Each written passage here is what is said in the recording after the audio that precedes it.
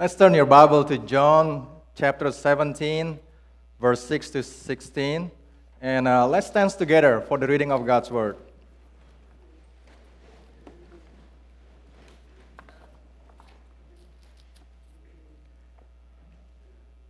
John 17, verse 6 to 16. I have manifested your name to the people whom you gave me out of the world. Yours they were, and you gave them to me, and they have kept your word. Now they know that everything that you have given me is from you, for I have given them the words that you gave me, and they have received them and have come to know in truth that I came from you, and they have believed that you sent me. I am praying for them. I'm not praying for the world, but for those whom you have given me, for they are yours. All mine are yours, and yours are mine, and I am glorified in them. And I am no longer in the world, but they are in the world, and I am coming to you. Holy Father, keep them in your name, which you have given me, that they may be one, even as we are one. While I was with them, I kept them in your name, which you have given me. I have guarded them, and not one of them has been lost except the son of destruction, that the scripture might be fulfilled. But now I am coming to you, and these things I speak in the world, that they may have my joy fulfilled in themselves. I have given them your word, and the world has hated them, because they are not of the world, just as I am not of the world. I do not ask that you take them out of the world, but that you keep them from the evil one. They are not of the world, just as I am not of the world. Please be seated. My name is Jacob Jasin, and my last name is spelled Jasin, not Jason. Because of my last name, many people sometimes call me Jason, Jason. Jasin is a form of Jason, so I don't mind if people call me Jason. And Jason is a form of Joshua. It is of Hebrew origin, and Joshua means the Lord is my salvation. So my last name, Jasin, means the Lord is my salvation. What about my given first name, Jacob? Jacob is also of Hebrew origin, and the meaning of Jacob is a supplanter. He who supplants, supplant. A supplanter is someone who takes the place of someone else with a purpose. In Hebrew, Jacob also means he who grabs the heel. In the Bible, Isaac had two sons, twins, Esau and Jacob. Esau came out first, and then Jacob came out next with his hand holding Esau's heel. That's why he got the name Jacob. He who grabs the heel. Jacob tried to take the place of Esau. He was a supplanter, but God changed his heart and made him the father of Israel. God is the Lord of his salvation. Have you ever studied the meaning of your given first name and your family name? If you have not, there is a tool. It's called Google. Today we will continue to look at Jesus, the high priestly prayer in John 17, his prayer for his people, for you and me. Jesus is the Lord of our salvation. Jesus spent 3 years of his life with his disciples. He taught them God's word.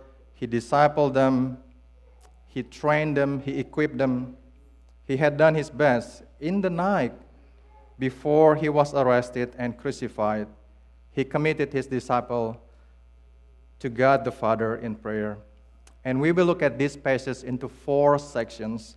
The first one, Jesus saves us, verse 6 to 8. Second, Jesus prays for us, verse 9 to 10. Third, Jesus protects us, verse 11 to 12. And then fourth, Jesus fills us with his joy, verse 13 to 16. Verse 1, Jesus saves us. In verse 6, Jesus prayed to the Father, I have manifested your name to the people whom you gave me out of the world. The name of God indicates God in the beauty of his perfection. as it is revealed to us. The name of God includes the attributes or the character of God, such as His holiness, righteousness, and love.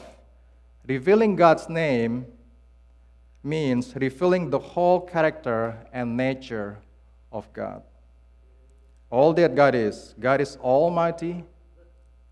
He is all-knowing and present everywhere. He is holy, righteous, wise, and loving.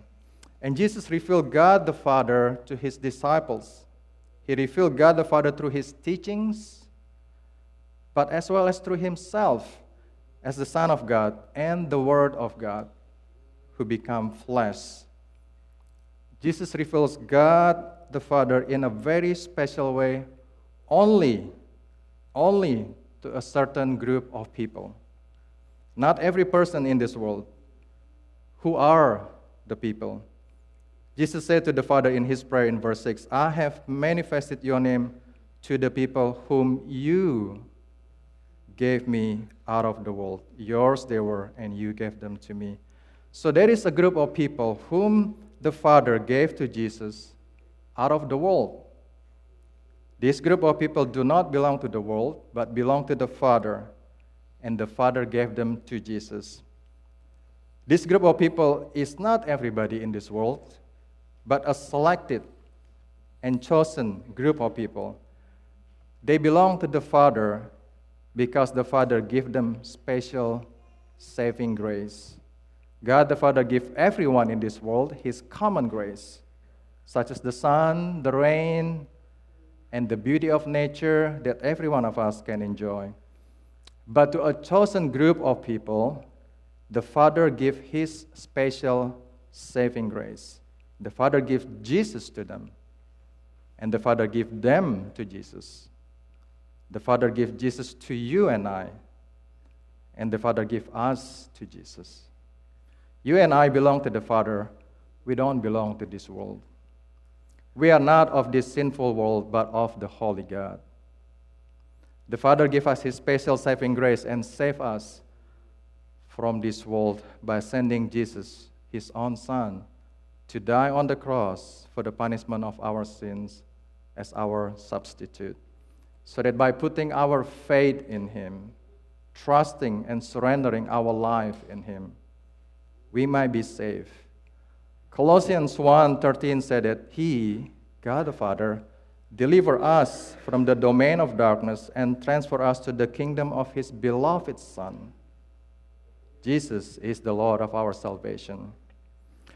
And God, by His special saving grace, has sent His Holy Spirit to work in us, bringing us alive from death in sin, helping us to understand the truth of the gospel and to see the beauty of the cross, the beauty of a crucified Savior, His own Son. By His special saving grace, the Holy Spirit has enabled us to believe that Jesus is the Son of God who came from heaven to save us from our sins and to sacrifice Himself for us. We are saved by God's special saving grace alone and not by our works. We can believe that Jesus is the Son of God by God's special saving grace. So we are saved by God's special saving grace alone, through our faith alone, and in Christ alone. God has delivered us from the domain of darkness and transferred us to the kingdom of His beloved Son, Jesus Christ. He is our Savior. He is the Lord of our salvation. Second, Jesus prays for us, verse 9 to 10. Jesus said to the Father in verse 9, I am praying for them. I'm not praying for the world, but for those whom you have given me, for they are yours. Jesus prays for us. And Jesus still prays for you and me. He never stopped praying for us. He never takes a weekend off. He never takes vacation.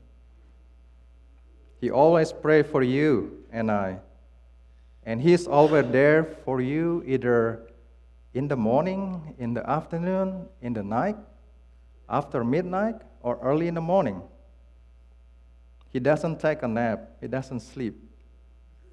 He's always there for you When you have nobody to talk to, you can still talk to your Jesus. He is always there for you. Where is Jesus? The book of Hebrews tells us that he is at the right hand of the Father, praying and mediating for us. He is our great high priest.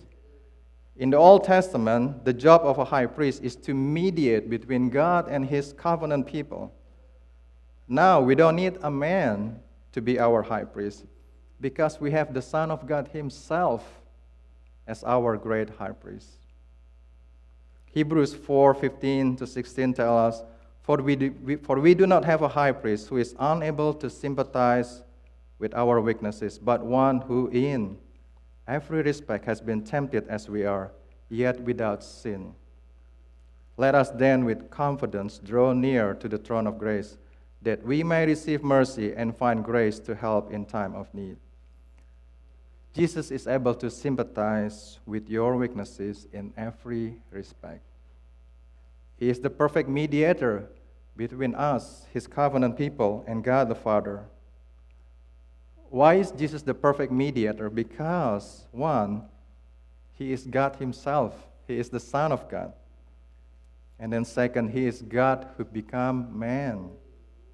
He has on-the-job experience. Jesus, as the Son of God, he humbled himself, and he took this job, and he proved to be obedient. He was faithful to go to the cross, your cross, my cross, and he is still faithful as our mediator and intercessor. He is a merciful and faithful high priest, merciful as he is patient with our failings, with our weaknesses, and he is faithful as he never stops praying and mediating and interceding for us before God the Father. He is the Lord of our salvation. Jesus, as the Son of God, and God the Father are in perfect union. That is why Jesus said in verse 10, All mine are yours, and yours are mine, and I am glorified in them. All that belong to Jesus belong to the Father, and all that belong to the Father belong to Jesus. We belong to the Father, and we belong to Jesus. And we have the honor to have the glory of Jesus manifested in us. Jesus is glorified in our life when we surrender our life to him in repentance and faith. He is glorified in our life when we try to imitate him by being the like of the world.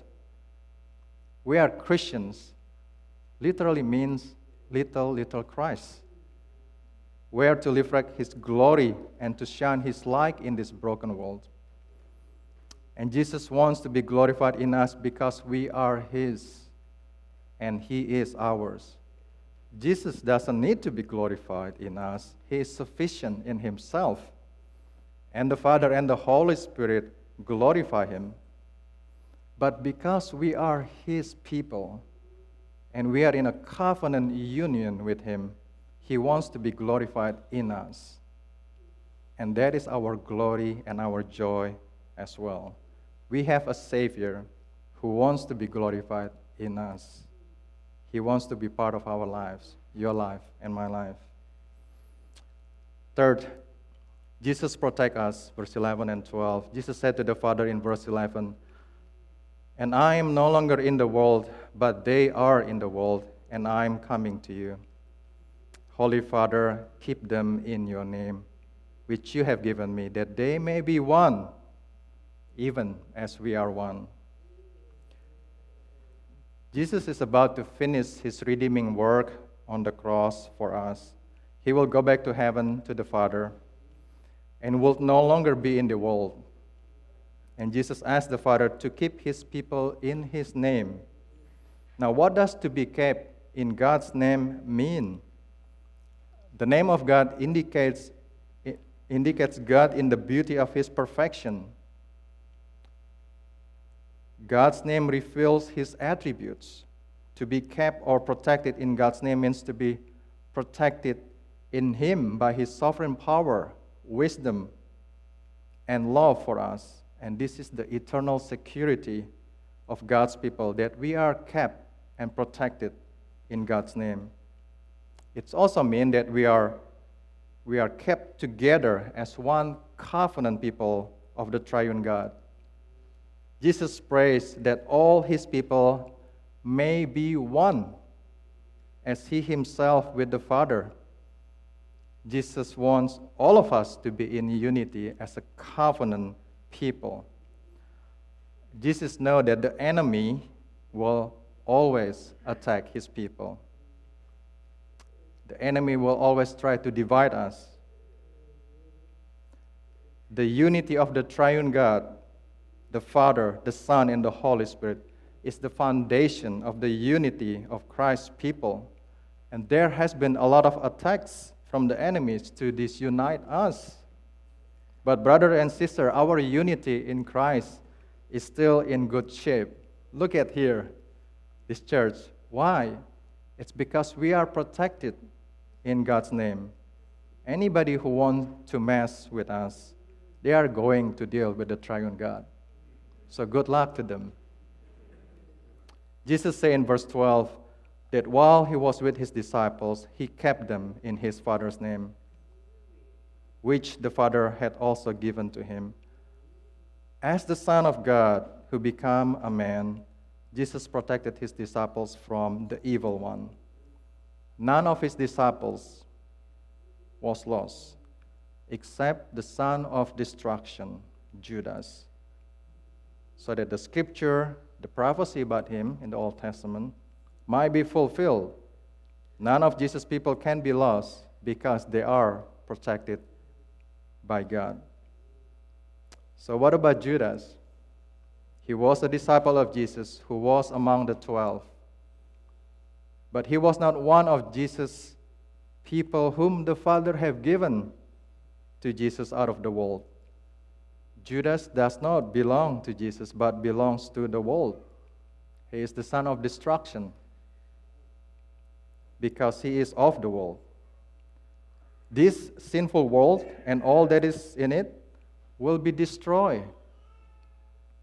Judas was lost and destroyed because he had never repented of his sins and put his faith in Jesus, trusting and surrendering his life to Jesus. Judas put his faith in money and not in Jesus. He was not a born-again Christian.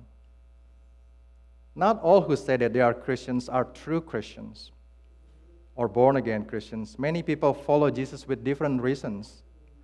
Judas followed Jesus because he wanted to get money and build a reputation for himself. Many who say that they are Christians are false Christians. Many cultural Christians are false Christians and are not born-again Christians. Who are cultural Christians? Cultural Christians are those who identify themselves as Christians due to family background, personal experience, or social and cultural environment in which they grew up. They wear the label Christians, but the label has more to do with family background and upbringing than any personal conviction that Jesus is Lord over their lives. Cultural Christianity is more social than spiritual. A cultural Christian identifies with certain aspect of Christianity, such as the good work of Jesus, but rejects the spiritual aspect required to be a biblically defined Christian. Some people define themselves as a Christian as a way of declaring a religious affiliation. A famous scientist and an atheist, Richard Dawkins, refers to himself as a cultural Christian because he admires some of the humanitarian aspects of Christianity. Dawkins is not a born-again Christian. He simply sees Christianity as a label to use. So who are born-again Christians? Born-again Christians are those who have repented from their sins and put their faith in Christ alone as their personal Lord and Savior, trusting and surrendering their life to Jesus. Born-again Christians are true Christians, and true Christians have a transformed life. There will be evidence of this new life that they have in Jesus. Love and faithfulness to Jesus will be seen in their lives. Born-again Christians are in covenant union with Jesus, and He protects them in God's name because Jesus is the Lord of their salvation. So a question we can ask ourselves is, am I a born-again Christian or am I a cultural Christian? Have I repented of my sins and put my faith in Jesus alone? Do I follow Him faithfully? Is Jesus my only Lord and Savior?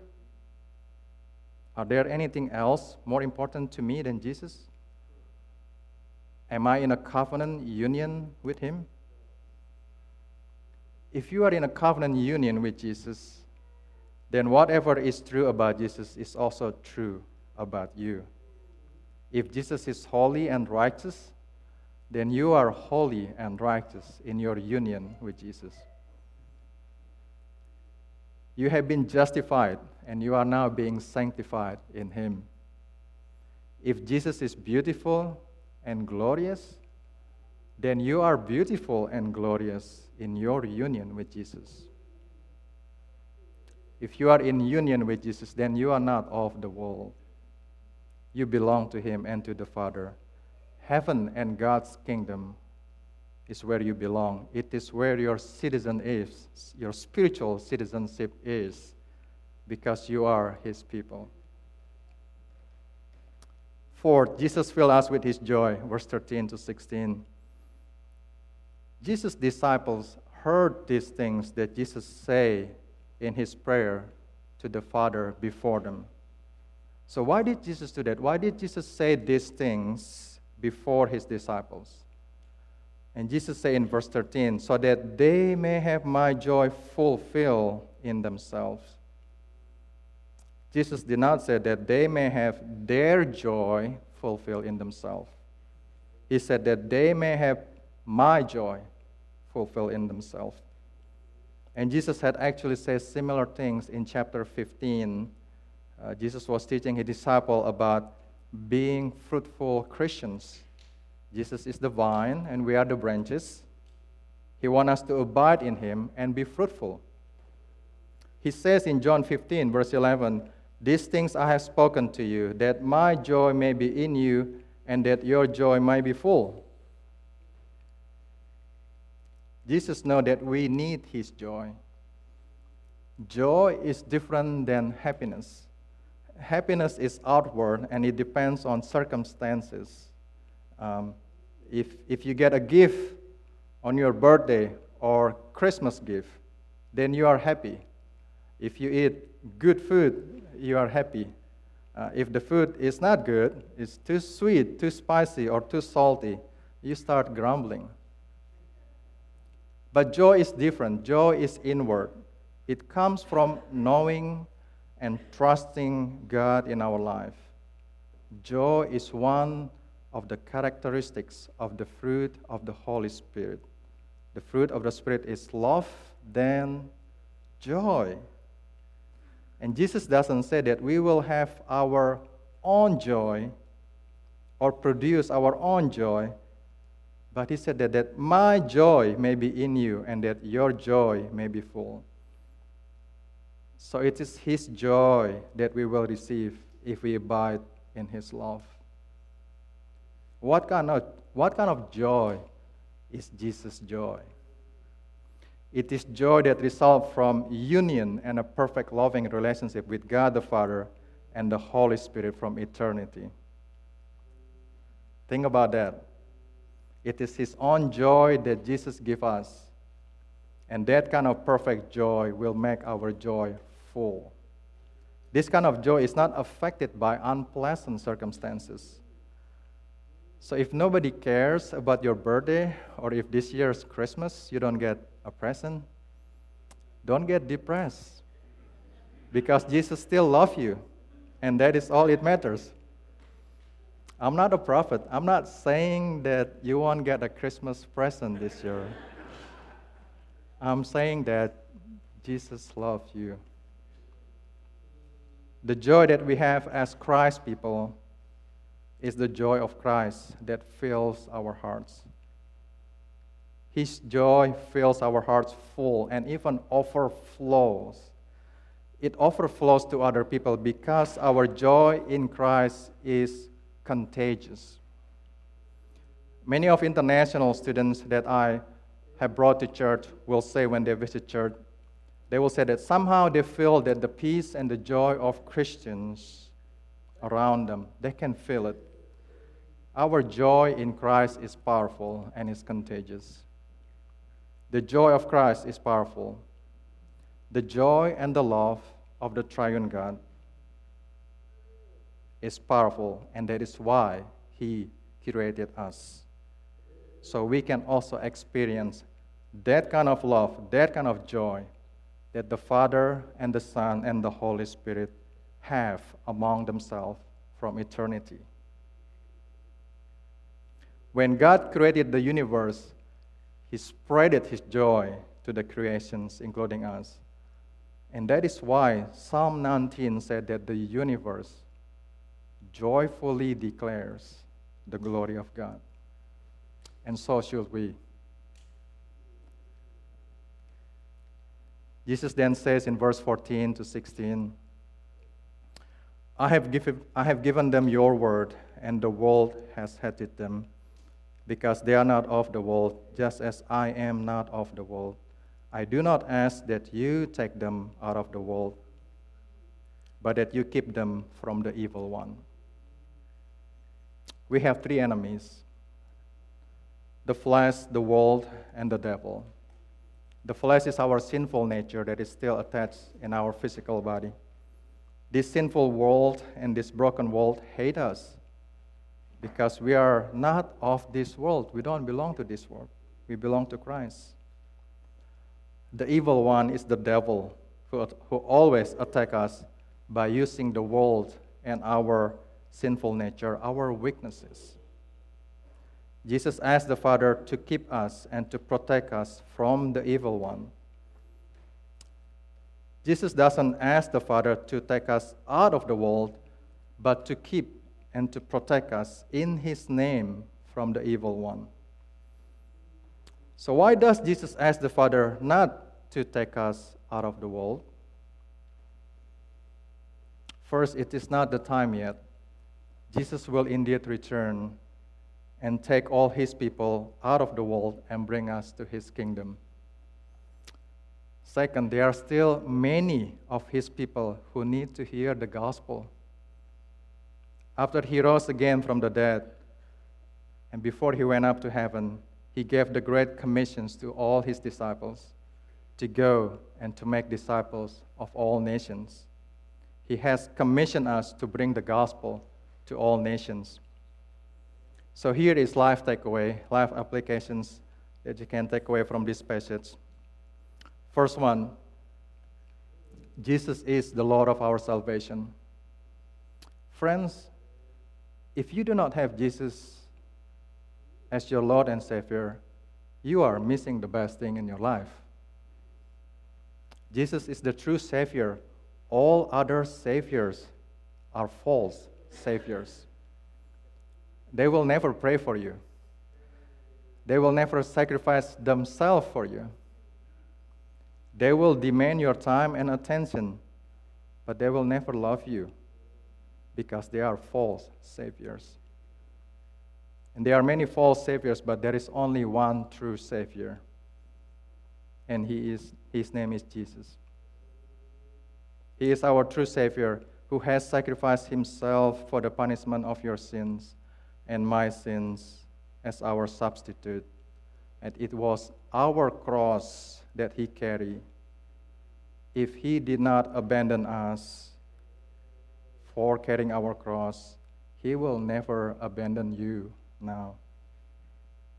He will never leave you nor forsake you. And He is always there for you. When no one else is for you, He is still there for you. He loves you more than you can understand. His saving grace is what you need. So come to Him if you do not have Him as your personal Lord and Savior. He will save you and He will give you rest. He is the Lord of your salvation. Second, Jesus never stops praying for us. Brothers and sisters, Jesus never stops praying for you and I. He never takes vacation. He never takes a break from praying for us. He is our great high priest, and he always mediates for us before the Father. We will have our enemies attacking us, but we can put our trust in Jesus. He protects us in God's name. And because we are in a covenant union with him, he is in us, and we are in him. And because he is in us, we can overcome the evil one. The devil cannot overcome us. Why? For he who is in you is greater than he who is in the world. If the devil wants to mess with us, he is going to deal with Jesus, the Lord of our salvation. Third, Jesus wants us to be on mission with him. None of Jesus' people will be lost. All that the Father has given to his sons, he will draw them to him. And Jesus has given us the great commissions to go and make disciples of all nations. He even makes it easy for us by bringing the nations to our city, to our own backyard. Johns Hopkins has over 5,000 international students from over 120 nations. So let us go and make disciples of all nations. Let us reach them for Christ, because he is the Savior and the hope of all nations. Jesus wants all his people to say, "The Lord is my salvation." So let us be on mission with him to reach the nations for his glory, because he is worthy to be praised. He is the hope of all nations, and he is the Lord of our salvation. Amen. Let us pray. Let us pray the Lord's Prayer as Jesus has taught his disciples. Our Father, who art in heaven, hallowed be thy name. Thy kingdom come, thy will be done, on earth as it is in heaven. Give us this day our daily bread, and forgive us our trespasses, as we forgive those who trespass against us. And lead us not into temptation, but deliver us from evil. For thine is the kingdom, and the power, and the glory, forever and ever. Amen.